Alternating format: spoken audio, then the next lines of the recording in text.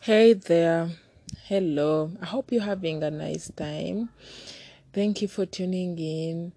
And today, right now, I'm going to talk about appreciating God for the great things that He does for us.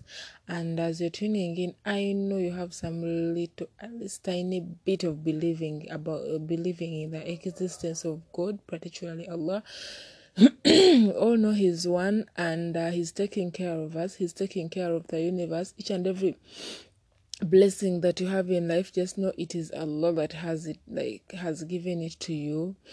If you think you're on your own, my friend, you're kidding yourself, because there are so many sick people. There are so many people having problems with health. Some people don't have hands. Some people don't have legs. Some people are blind. Others are mute. Some people are out there. They are fighting cancer. Others are fighting other diseases. Others have just had accidents and all that. But for you, you're alive and kicking. As you're looking at someone who doesn't have, okay, as you're failing to appreciate God for the, maybe failing to give your spouse, maybe okay, when you look at the little things that God has not given us, we should not forget the greater things that God had given to us. For example, that health, you're beautiful, you're fine, you eat food every day, you have a rooftop over you, you have parents, or maybe you have brothers, you have friends, you have people who make you laugh, you have your phone that you're using right now. I think we should, based on that, we appreciate God so that He can give us more. And when I look at life, I think we should appreciate God so that He can give us more. Just like when you can have a kid, or maybe you're doing charity, or maybe you're giving someone something. Whenever they say thank you, you feel good and you get motivated to give them. But with God, he keeps on providing for us, and we forget to appreciate Him. So my friend, I feel like we should clean our hearts. We should try to praise Him. We should try to think about Him, talk about Him, embrace Him, love God so much to ease our lives.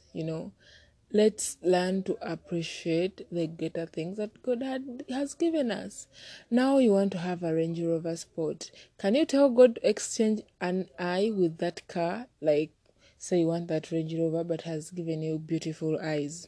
So what I think is that you should exchange some things with Him. I mean, He knows best for us, and He's taking care of us, and He's loving us, and He's there for us.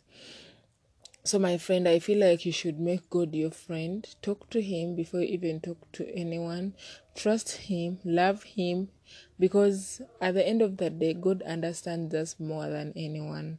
God will always be there to fight for us. God will always listen to us. And if you want to have a peace of mind, turn to God. Above all, appreciate what God is doing for you since childhood. The food you eat every day, the eyesight, the breath, the skin, the shoes, the cloth, everything. We can never count God's blessings. I, for one, I'm not saying I'm perfect. I'm not saying I'm the most believer, but I mean, I have to remind you so that as I remind myself, let's let's try to love Him. Let's try to make Him happy, pray, you know,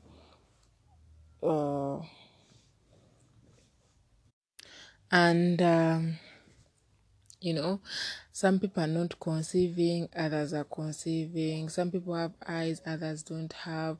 Some people don't even have saliva. Can you imagine? I met a guy who doesn't have saliva in the mouth, and it is a blessing that I was least thinking about. Can you imagine? Some people have failed to go to the toilet. Some people don't have shoes. Some people don't have clothes. Some people don't have water. Some people are dying. Others are in wars.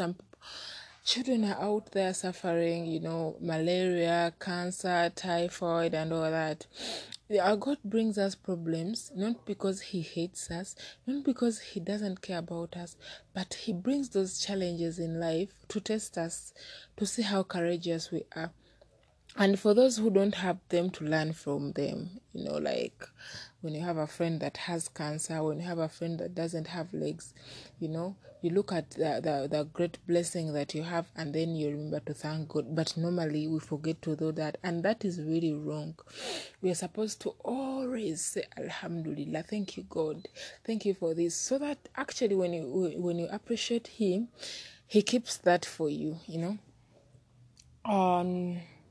When you wake up in the morning and you get an accident, maybe you have failed to conceive, you don't have a child, maybe you want a spouse, maybe you want love, but God has not given it to you yet, my friend, just sit back, talk to Him, do your own thing, because bringing that for you, delaying that, and or maybe bringing an obstacle in life, it is not because He hates you, it's not because He doesn't love you, it's not because He can't do better for you.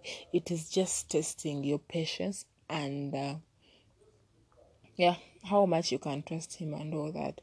So let's try to love God, appreciate Him, and make a better world for us and our children. Thank you so much for tuning in. Thank you so much for listening. I'm remaining Lucas Katerega, and I sign out.